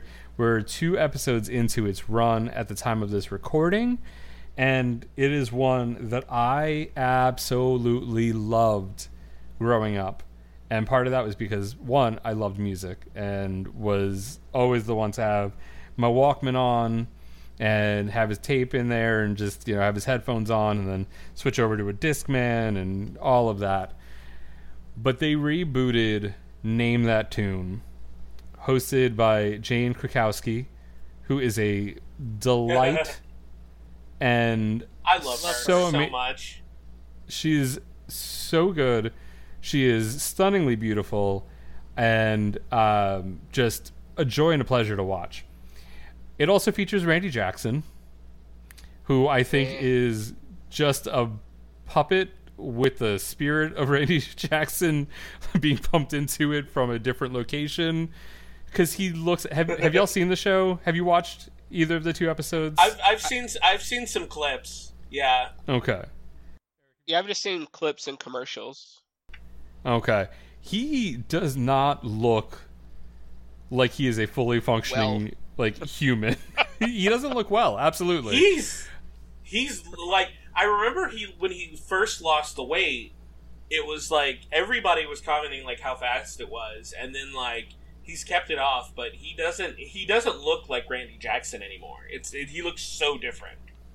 He doesn't operate at the speed of like a normal human either. It makes me sad because I love Jane Krakowski so much, but I'm just so over Randy Jackson because of the last half of seasons that he was on American Idol. Like, I just don't want to hear him talk. Oh yeah. Like, I mean, he's you don't want to hear him call anybody dog. Musician. Yeah. I don't need to hear him call anyone else dog. Well, they so it feels like a very odd mixture of a couple of different game shows in the way they've brought it back. So it starts out very much kind of like Beat Shazam. I was gonna say, was it just called Shazam? So kind of like Beat Shazam, hosted by Jamie Foxx, which I think is gone. I don't think they brought it back or produced new episodes. I think that lasted 3 seasons, and well, I don't know. But it has categories, and they have to the pit singers, the ones that are up there, will sing, and then they've got to try to buzz in and guess the song. So it's kind of like essentially like a karaoke version of of Name That Tune. And then it goes eventually to the like the Face Off, which if you watch the original Name That Tune, the band was like an actual like orchestra with strings, and it was very much an orchestral arrangement of whatever the song was. Now I don't have extremely vivid recollections of it. I don't remember if there were clues or what the deal was when they were talking about, like having to do their bidding back and forth. But honestly, the way that the clues are given, for the most part, you don't even need to hear the song. I'm sure that there have to be some sort of clues in order to kind of get your mind into like the space of trying to figure it out. But some of these clues that they use are so ridiculously easy that it's just kind of like, wow. Like I would go up there. I'd be horrible for the show because I would just be like, I can name that in one note, and then like just lose all of the back and forth. Which in the premiere episode, I'll jump back real quick and just, one of the things that these reboots have done is change the formatting. Where these shows were all half-hour shows in the past, they've now basically taken and made them hour-long productions with 2 episodes together. So you go through the formatics for the first half hour, and then another set of contestants, and you do the formatics again for a second. Except for Press Your Luck, which goes on this like long journey for the second half, where it's this like other games they tacked on to their show. But the premiere episode, when they were going back and forth, I forget what the clue was, but the one guy was like, I can name that in 10 notes. And then the other guy turned around and was like, I can name that in 1 note. And the whole crowd was like, ooh. That'd be me on every one of them. Like, it just wouldn't be a thing. Well, and here's the thing. It's funny because, like, I know older episodes of the show, I'm wondering if the way music is now, like, because it's all Randy, it's all a band, like, playing it, right? Like a live band? The live band plays the actual music, like when it's the band singing. When they do the like showdown, the note like battle, Randy is playing those notes on the piano. So it's a different like instrumentation than what it normally is. Where in the original version of it, the strings, the violins, the cellos, all that, they would play those notes. I don't think there was just like a piano that did it, but it's interesting. It's cute. And then it goes into the final, the golden note round, where they have a chance for $1 million, and they have to name 7 songs in, I think, 60 seconds. I think it's 60 seconds. And they go through, and it's no words. It's just the band playing the song. And then they have to either, try to guess it or pass it to conserve time. And it's interesting. And it's one of those shows that I've always loved. Music has been a huge part of my life. And I was so excited when I saw it advertised to be, coming back and being this game show, like that reboot. I'm kind of a mixed bag on it right now. It is entertaining. It's kind of... It just, I don't know. It's still on the fence.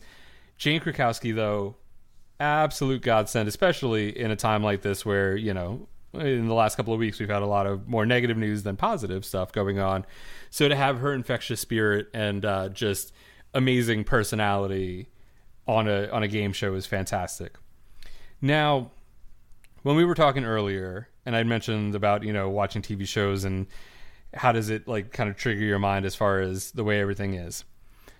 Part of that was because I wanted to bring it back up now, because this game show filmed during the pandemic with a live studio audience because they flew everybody to Australia and filmed this show in Australia. So that way they could, and Australia has immense measures. You enter the country, first off, you have to have a negative test before you can board the plane to even attempt to fly to the country. Then when you get there, you're tested again, and you're put into a mandated hotel 14-day lockdown. And so to hear a little bit about this, if you go back, I think 2 weeks on, when this drops, it'll be a little bit longer. Within the last 4 or so episodes of NPR's Wait, Don't Tell Me, Jane Krakowski was their guest, and she talked about this. They put them in a hotel room, and she had asked them, she's like, well, where's the key? And they're like, well, you're not leaving, so why do you need a key? Because you are put into that room, and you are locked in that room for 14 days. There is no ifs, ands, or buts about it. The military right now, if I had to go to Japan, which they just shut the borders, and then I almost did this. Thankfully I didn't, because I think it would have been a special kind of help. But if you go to Japan, it's the same thing. And they actually put you in a hotel. You can't take public transportation to get there, which, if you know Japan, is kind of a pain in the ass, especially in the more, city area. But anyway, and they bring food to your room for 14 days. I mean, it's a reality, and it's So that's funny that they've had to do that. Yeah, so that's how they did it. They flew all the contestants from the U.S.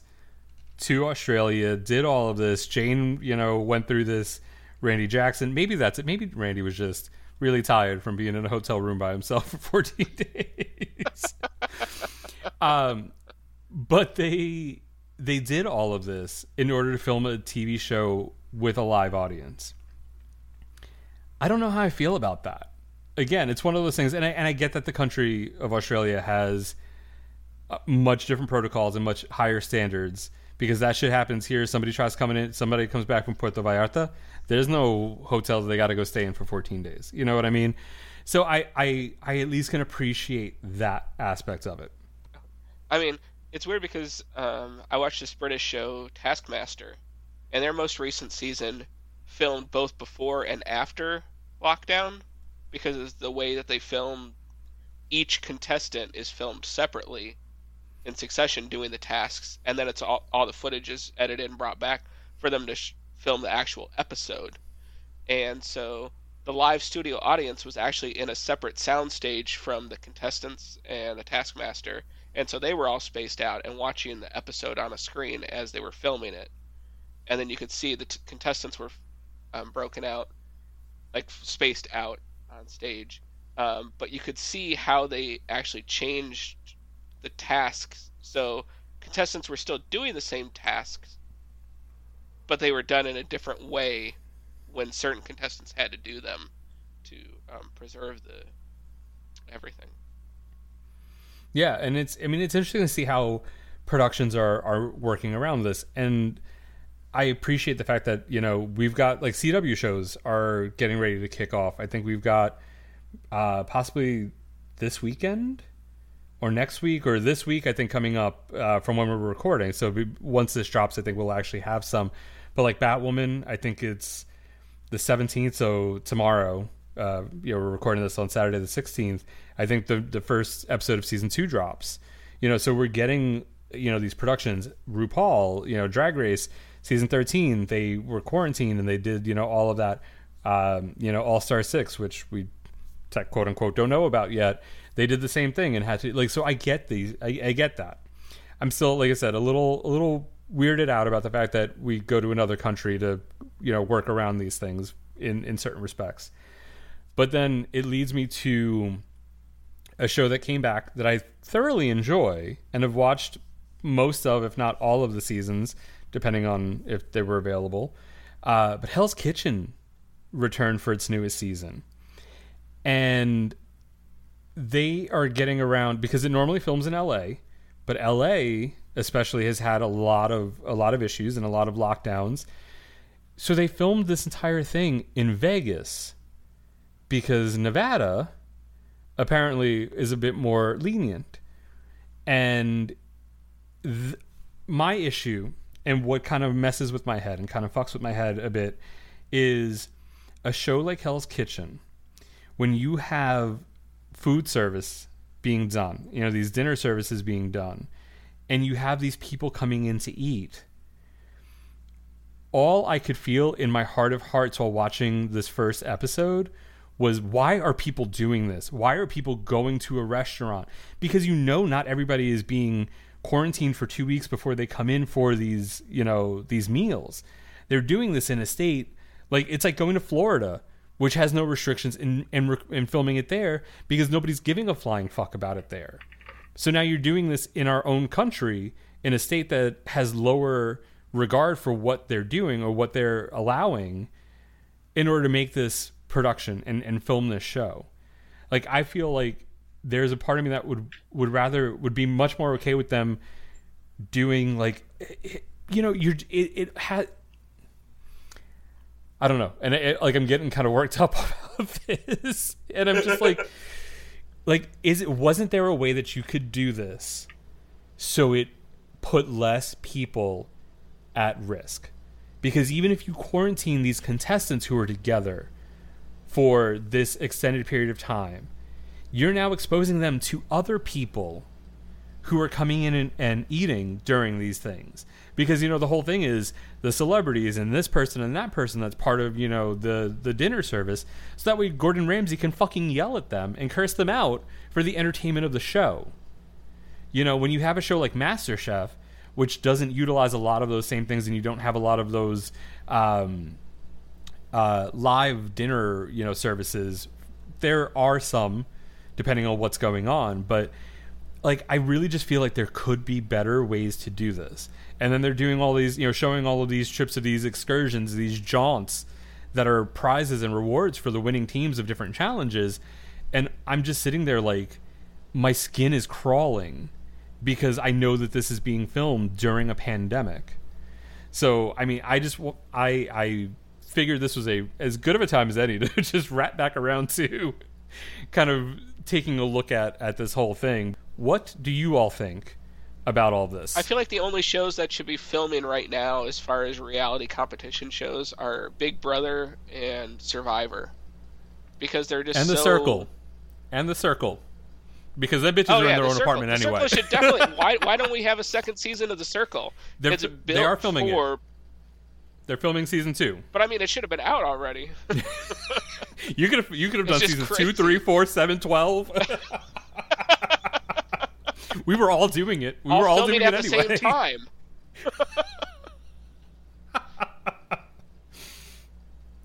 Yeah, but I mean, I can't imagine that Top Chef would ever do what Hell's Kitchen is doing. Yeah, but and even if they did, I feel like they would do it in a way that was safe, that they weren't putting themselves into these different situations, because you could pare down Top Chef and still have them do a lot of the things that they're doing, but not have it be in that, like, they could do it differently. American Ninja Warrior is a perfect example of that. They go city to city, and you have all of these crowds, and then they do this big thing in Vegas and, build fucking Mount Midoriyama and do these obstacle courses. And they didn't do that this year. In order to film it and make sure that everybody was safe, they didn't have a crowd. They did it at one arena and filmed, X number. They did a truncated season and did it all in one spot. Everybody was quarantined, tested, like, all those precautions were in place. And you didn't have all those extra variables of having all these people or going to these different places. And it's just like, we're never going to get out of this if shit like this is how we do it. If we're finding ways to skirt the rules in order to do things. And now I step down from my soapbox. Come down from the mountain from my speech. But yeah, so that's just, I mean, it kind of tied back into it, because I want to enjoy Hell's Kitchen. I want to be able to enjoy the entertainment that's being put out there. But at the same time, I want it to be done respectfully for not just the people that are a part of it, but for the ones that are, you know, that are then going to be exposed to it for, you know, for whatever reason, or these diners that are coming in, because you never fucking know what's going to happen. And honestly, and I'll say this now as part of this whole portion, if you've had COVID, don't fucking take it for granted that you can't get it again, because I just found out, and we're waiting on a second test. My neighbor who lives upstairs, who helps out with Havoc, who I just realized, I just found out is only a couple years older than my mother, had it early on, and has not been feeling well the last couple days. So I took her to get a rapid test. Her rapid test came back positive. So if the second PCR test comes back with a positive, she's been infected with it twice. You know, and that's, you're talking, you know, less than a year, because she got it back in March of 2020. So for people out there that just think, oh, well, I have antibodies, you know, it's fine and dandy.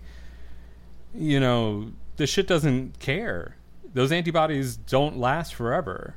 So just, you know, it's a whole different perception of how entertainment is being made, and kind of taking a closer look at some of those things, and wanting to suspend, you know, disbelief and, you know, the suspension of reality, and just enjoy the entertainment. But, you know, you also have to be responsible and really kind of know what the hell's going on. So anywho, now, so I'm enjoying Name That Tune, hosted by Jane Krakowski on Fox Wednesday nights or Thursday morning if you have Hulu, and you know, or Hulu Plus, the original Plus, Hulu Plus. If you have it, it's up the next day. If not, then it's you know, a week later if you have just, you know, regular Hulu. So those are the topics that we are enjoying this month in pop culture. Why don't we swing it back around the other way, and let's talk about our one-ups. These are the things that are giving us life in the month of January 2021. Brian, what is giving you life? So it's been out for a while, and the second season actually starts at the end of this month. Snowpiercer on TNT of all networks. Who knew? I was wondering how that was. I've seen the movie. So yeah, I've seen the movie. I read the first graphic novel that the movie and the TV show are based off of. And it's very different. The movie is a very different thing, a version of the graphic novel. I think the TV show is a little bit more, because it just has more time and it explores some of the social dynamics a little bit more in depth. So if you're not familiar, Snowpiercer is this kind of outrageous conceit of the Earth is frozen because of climate change, but not the way you'd expect. And there's this train, this 1,000-car train that is running across the world. Let's pretend there's tracks that go across all the world, right? And the train is the only way for humanity to survive. And, like, the people who, you know, the uber rich buy into seats on it. And then, like, pretty much something happens when it's about to launch. And a bunch of, like, your average people, like, invade the train because it's their last chance to survive. And so you get this fascinating, like, social strata of, like, first class being the uber rich, the tail section, you know, the end of the train being the, you know, average people who then are forced into poverty because they're not even supposed to be there. But anyway, that's the setup. Train starts running. It's been running for like 8 years in the show. I can't remember his last name. David from Hamilton? Diggs. And Jennifer Connelly are probably the two names that you'd recognize that are involved in this show. And both are playing... So it's not the movie. Let me just put that out there. It's not the movie. It's got elements of the movie. It's got elements of the graphic novel. But it's its own thing. And it's really... I like it. I'm very... Like, there's parts of it where I kind of go, okay, yeah, this looks like a little, like, TV, too much... Like, there's a fine line, because it's a TV show, and you're on this very limited, like, sort of, like, narrow, you know, because the train cars are still train cars, they're narrow. And, you know, you don't get the effects budget of a movie, which the movie is amazing. I do enjoy that. You know, I need to go back and watch it again now. But, yeah, if you like sci-fi that explores social concepts, and not like the far future, but sort of the near future that could be, It's especially relevant, too, when you're watching this and you're thinking about the pandemic and the way humanity reacts, as we've been talking about quite a lot. You start to see, oh my God, this isn't so far-fetched. The way this plays out, the top 1% sort of controlling everything, the delicate balance of keeping this bubble ecosystem, going. And that's sort of where more of the Jennifer Connelly stuff comes in, because David is like the revolutionary figure who's actually a cop, and they actually bring him into the first, third, whatever classes to investigate a murder. And then Jennifer Connelly is like that sort of voice of the train. There's stuff with her you find out about that's pretty cool, but like she's part of the leadership trying to keep things balanced and going. So yeah, I love it. I'm gonna try to finish it. It's on HBO Max too, so if you don't have cable, which briefly I had like the YouTube TV equivalent of cable, and that's going away. So HBO Max thankfully does have the series, and I assume we'll have the second season too at some point. So it's all up there now for the first season. Check it out, and let us know what you think. Snowpiercer. When you brought that up, I was like, the movie from how many years ago? I didn't realize it was a TV show. Who was it? God, who was in the movie? Was that Chris Evans? Yes. Chris Evans was in the movie. And Tilda Swinton. Yep. Oh, the Ancient One and Captain America. Gotta love it. All right, BJ, what is giving you life? So, what is giving me life actually involves death. So I have, just because of what's been going on with the pandemic and everything, I've been playing a lot more online games, and one I have gotten absolutely addicted to is Phasmophobia.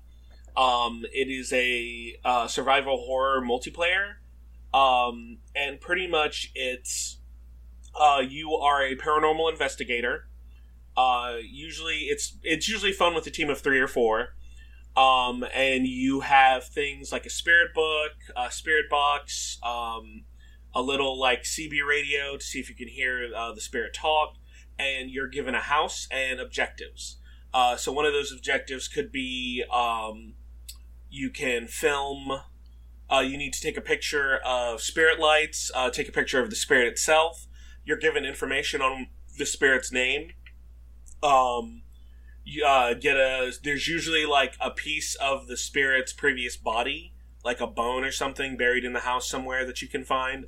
And there's a timer. When you first get to the house, there's a timer. You have about 5 minutes before the spirit starts hunting you. And what that means is all the doors lock, so you can't get out of the house. Your flashlight flickers on and off. And if the spirit sees you anywhere in the house, they will chase you down. You don't really move fast. Your run is kind of a brisk walk. And generally, if you make too much noise, it'll go into the direction of that noise. For instance, a friend of mine, I was hiding in the bathroom, and a friend of mine opened the door to the bedroom and went to close the door to the bedroom, and he closed it too hard. So then he could hear footsteps coming down the hallway towards the bedroom. And luckily he got into the bathroom before it opened the door and got him. Because you need at least 2 doors between you and it. And generally that's the kind of the rule of thumb with safety. You need to find things like the transformer, or you need to reset the circuit box. Because if you turn on too many lights, the spirit will turn off the lights. Will turn off the circuit breaker. So it's pretty terrifying, because some of the objectives require you to say the spirit's name, or agitate it. So it'll do things like cause brown water to pour out of the sink, and that's one of your objectives, to get a picture of that. It'll move an object. It'll just appear out of nowhere in front of you, which is horrifying. So it's interesting. And then if you say things over the microphone, because there are different modes of the game. Like there's a mode I played with some friends where the microphone's always on, so the spirit can hear you. So if you're in the house and you say things like, I'm scared, I'm afraid, that scared the crap out of me, that actually agitates the spirit into hunting you, specifically you. If you do things like pick up the bone, if a hunt kicks off, it's coming directly for you. they've added a couple of maps. So they've had like 3 different styles of house. Usually the maps are randomized. The house layouts are randomized, so you might get the same house, but the layout may be different. There's a prison. There's an old school, an old high school. There's a mental institution where the circuit box could be on the completely opposite end of the map. So you have to kind of navigate in the dark most of the time. You can set up a film camera. There's all sorts of things you can do, and as you level up, you get access to like a forehead camera, which makes it easier to film when the spirit does stuff. But it's a super simple game, and it's a lot of fun to play with friends. I think it even has a VR mode now, and it's like this one guy created it, and now there's like 2 people that work on this game. It's available on Steam. It's, I think, around $12.99, maybe less. But it's fun. It's a lot of fun. It's terrifying. I feel like we should all get on Eric or Brian's Twitch one night and try giving that a shot. I think we'd have fun. Is the ghost an AI or is it another player? So part of your objective is you have a journal. So let's say the ghost drops everything to freezing temperatures. It creates spirit orbs on camera, and it writes in the spirit book. When you tick those 3 things, it actually identifies the spirit. So you have, I think, 6 or 7 different types of spirits, and that's your objective. Their main objective is to identify the spirit, so the cleansing crew, like a priest or whoever, can come in and actually cleanse it. So you got anything from a demon to a wraith to an oni, and then each one of those spirits has different personalities and different abilities. So like a demon will hunt you, the hunt will kick off like super quick. It's hunting you down, and generally demons, like for instance, a friend of mine took a picture of the room where we found where the spirit was located, and when he looked at the picture, there's somebody standing in the middle of the bed with a knife, but there's nobody there, and you're like, all right, well, time to go. And then also, if certain things happen, you have a sanity meter that drops, so whoever has the lower sanity is more susceptible to being hunted by the ghost. So each ghost has kind of their own behaviors, and if it catches you, it does kill you. And the body will just be laying there when everybody else can find the person. So it can be. My roommates played it. I've literally heard him scream. I've never heard him scream more at anything than when playing this game, especially when he plays it on VR. But it's good. It's so much fun. First, I thought you said it will hug you relentlessly, and at first I was like, I could use that in this pandemic, so maybe I want the ghost to come hug me relentlessly. But basically, you're kind of saying that it's Ghosts Among Us. Kind of. So it's almost like hide and seek, because the whole point of you is you're trying to find where the spirit manifests mostly, and so generally that's like where the low temperatures are, where the EMF reader goes off. So those are the tasks that you have to complete. Yep. And then if it kills you and it leaves the body, somebody else will find it. But it's not like Dead by Daylight where somebody's controlling the killer and looking for the team of you. Okay. No, it's the spirit's its own AI. I don't know if there are plans to expand it so that like you can have somebody play as the spirit, but the formula with just you playing as the paranormal investigators is almost perfect. It's great. Nice. So that is Fantasia, starring Mickey Mouse, giving BJ life. No. Phantasmophobia, is that what you said the name of the game was? Phasmophobia. Phasmophobia, giving BJ life while taking away other players' lives. Eric, what has given you life this month? So, staying in the Regency era of jolly old England is the Six musical, which is based on the 6 wives of Henry VIII. And I know the show's a couple years old. It debuted at the 2017 Edinburgh Fringe Festival, I believe, before then making its way to the West End and then going on a U.S. tour. It was actually supposed to open on Broadway like the day after Broadway shut down for the pandemic. Yeah, I know. So it's set up like a pop concert. So the Six Wives are a pop girl group.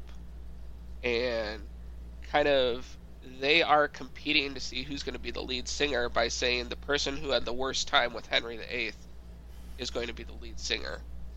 So each of their songs is telling their story and pleading their case to who had it the worst. And each of the Six Wives are kind of inspired by different contemporary female artists. So like Catherine of Aragon is kind of styled after Beyonce. Anne Boleyn is kind of an Avril Lavigne type character. Jane Seymour Adele, Anne of Cleves, Rihanna, Catherine Howard, Britney Spears, and Catherine Parr, Alicia Keys. But it's a lot of fun music. It tells some history, gives you a little bit of knowledge, and yeah, it made me search out a little bit more information because I don't even know how much I knew about the Six Wives of Henry VIII, other than Anne Boleyn. I knew I had heard about her, and then the show The Tudors, right? That's about Henry VIII. Anne Boleyn was in that. I believe so. But I never really watched that show. I just watched an oversimplified YouTube video about the Six Wives of Henry VIII, which definitely gave me more context for the music itself. But it's a lot of fun. Nice. Six, the musical. I actually have most of the karaoke tracks, so maybe we'll do a Flame On karaoke night. We'll do some virtual karaoke, and you can sing the music of Six, the musical. So I'm going to do two quick. I completely forgot about them up until just as we were recording this, and they're both things that I think people, especially after the year that was 2020, would enjoy to kind of put it all out of our, get the bad juju out and try to bring in some good juju in this year. But the mockumentary film Death to 2020 on Netflix, produced by Charlie Brooker and Annabelle Jones, the creators of Black Mirror. It's a British mockumentary just kind of taking a look at the year that was 2020. Absurd, ridiculous, factual. In a lot of ways, it's kind of interesting and ridiculous to watch. And honestly, I was basically in tears laughing until it got to the Black Lives Matter part, where it took a sharp left turn into super serious, where it should be, and really kind of driving the point home. But it went from funny to, bitch, you better fucking listen and pay attention to this, because this is important. And then again, it kind of flies into, ridiculousness afterwards, especially when they start talking about like the study and like the scientists researching and studying and working on the vaccine, and they cut in like ridiculous footage of like hot dogs and all of this stuff too, because they want to keep the viewers' interest while talking about scientific data. What phenomenal. did you think of Christina Milioti? I was just gonna say Kristen Milioti. Oh my God. The mother, Tracy.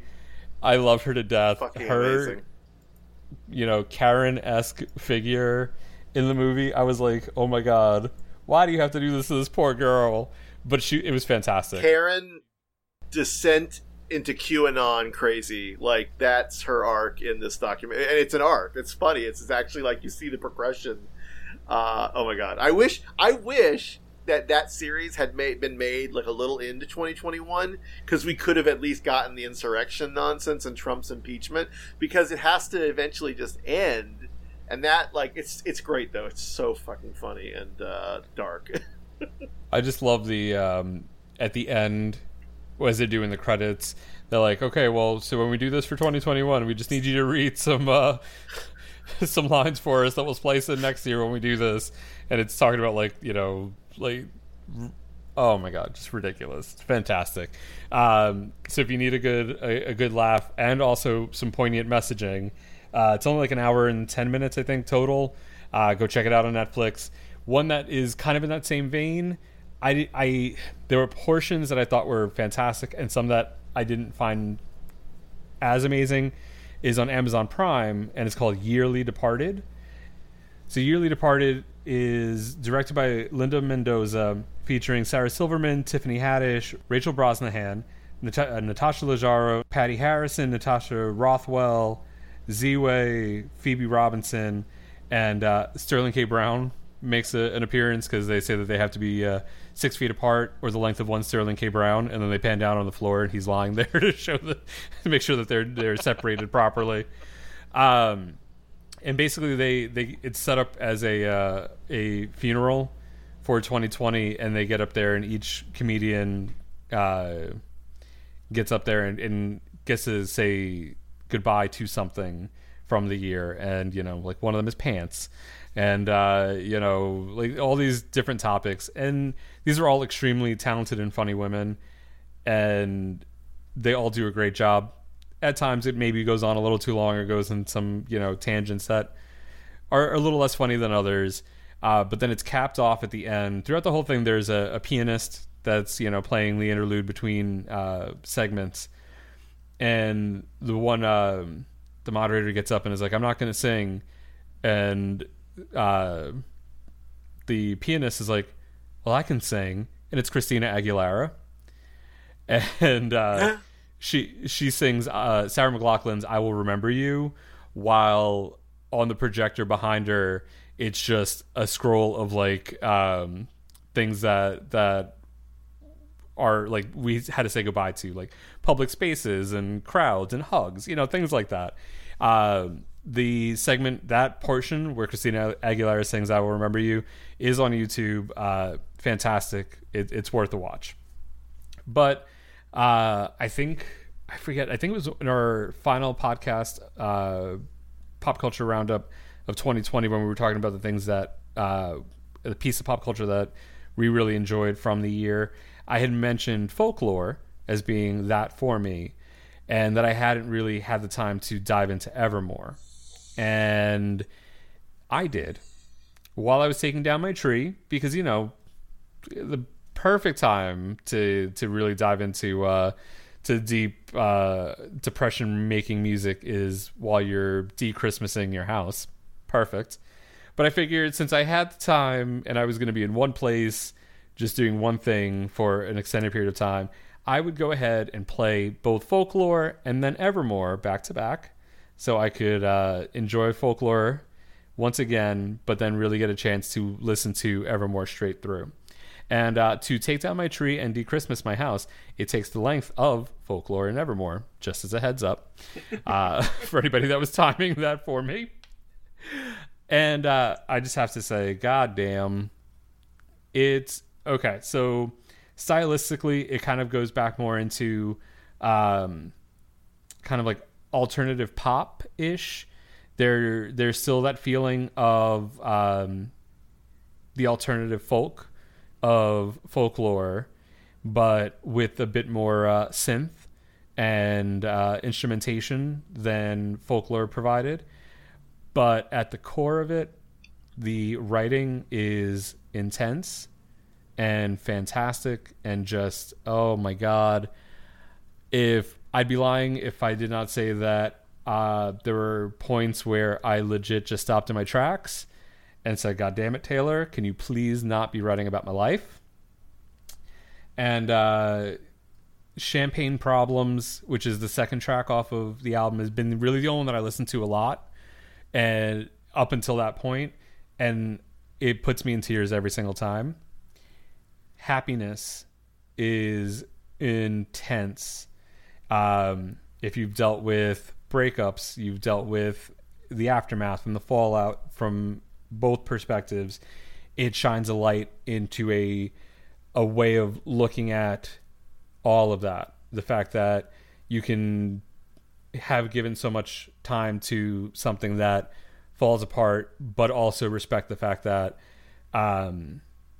that it gave you so much, and kind of, while you may not be that new person yet, that new you, that it exists, and it's a matter of working to it. So it's things like that which really kind of take and make me appreciate Taylor Swift even more. You know, she's been the butt of a lot of jokes over the course of her 13 plus year career at this point, but you got to give the girl credit. That bitch can write and is an amazing lyricist.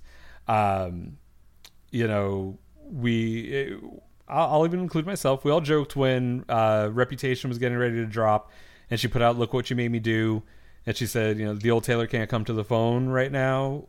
Why? Oh, because she's dead. We joked about that line, but honestly, that was the end of the kind of Taylor that would placate the world and really took a step back and didn't own her success and how much she had to do with it. And since then, we had Reputation, we had Lover, and now Folklore and Evermore. And, you know, her documentary film, Miss Americana, the live concert film that she did, the Long Pond sessions that she did for Disney Plus, all of these things have shown a complete different side of her, and it's fantastic. So while I was a fan of Taylor Swift big time when she first came out, and then kind of fell off for a bit and came back around in 1989, and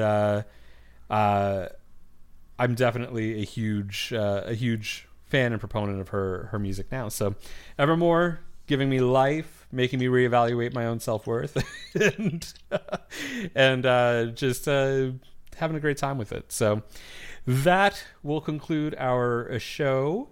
Don't forget to check us out online, flameonshow.com. Scroll to the bottom, you get all of our social media tabs.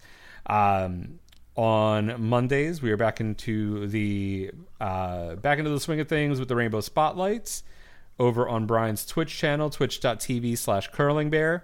It's also on the Flame On YouTube page. There is a link at the bottom of flameonshow.com. Live on our Facebook channel. It goes to Instagram TV, IGTV afterwards. So go check those out. You can go check out the cache of previous interviews. I don't know. Twitch, I think, only keeps them up for like 30 days. I feel like there's a limited time there. If you're trying to go back, I would go to YouTube or Facebook or Instagram. Yeah, well, the Instagram definitely, I'm sure it's pretty easy if you go to the IGTV for us and go to past live videos on the YouTube page. That's probably one of the easiest places to find everything right there, because you don't have to sift through other stuff to get to it. Those are coming out Mondays. The new episodes are on Mondays, 9 p.m. Eastern, 6 p.m. Pacific time. So go check those out. Playfully and lovingly harass Eric to start getting onto his generic with a K _games Twitch channel. Start doing stuff on there, because we want to go and support and help that. Listen, you know what I would love is if we got you to like 50 subscribers before you even put a video up. That make that path to affiliate very short. But go check those out. We have a Discord channel, Flame On Funhouse. Lots of conversation goes on in there. I don't participate in the conversations all that often, but my phone vibrates quite frequently with other people posting in there. So go check out the Discord. Like I said, if you're a Patreon subscriber, January, we did not charge. We are retooling, and February 1st, we're going to launch new tiers for our patrons. So that way, if you have not joined, you can join for a one-time fee now and get access to all of our content that's already there. If you wait until after February 1st, there'll be new levels. And then for those of you that are Patreon subscribers now at the current levels, I believe in March, we are going to take those tiers away. We're going to send you guys a message, let y'all know how to proceed from there. But don't worry, you'll still have access to all of the great content and all the new content that we're going to be putting out. We're working on some new fun things to do, including maybe some virtual happy hours and lots of great stuff. So join us on patreon.com/flameonshow and be part of the fun. In 2 weeks, we'll be back. We're going to have a very special guest or two to chat with us. We are going to talk Drag Race in our next micro. I'm already calling that. Normally, we don't talk about what our next on the next episode of Flame On. We're talking Drag Race. But I've lined up a special friend of the pod, an honorary co-host who is going to be coming back and talking with us. And we're going to chat about Season 13 of RuPaul's Drag Race and UK Season 2. So check back with us in 2 weeks. But until then, ma bitch. Hi, I'm Daniel, founder of Pretty Litter. Cats and cat owners deserve better than any old-fashioned litter. That's why I teamed up with scientists and veterinarians to create Pretty Litter. Its innovative crystal formula has superior odor control and weighs up to 80% less than clay litter. Pretty Litter even monitors health by changing colors to help detect early signs of potential illness. It's the world's smartest kitty litter. Go to prettylitter.com and use code ACAST for 20% off your first order and a free cat toy. Terms and conditions apply. See site for details.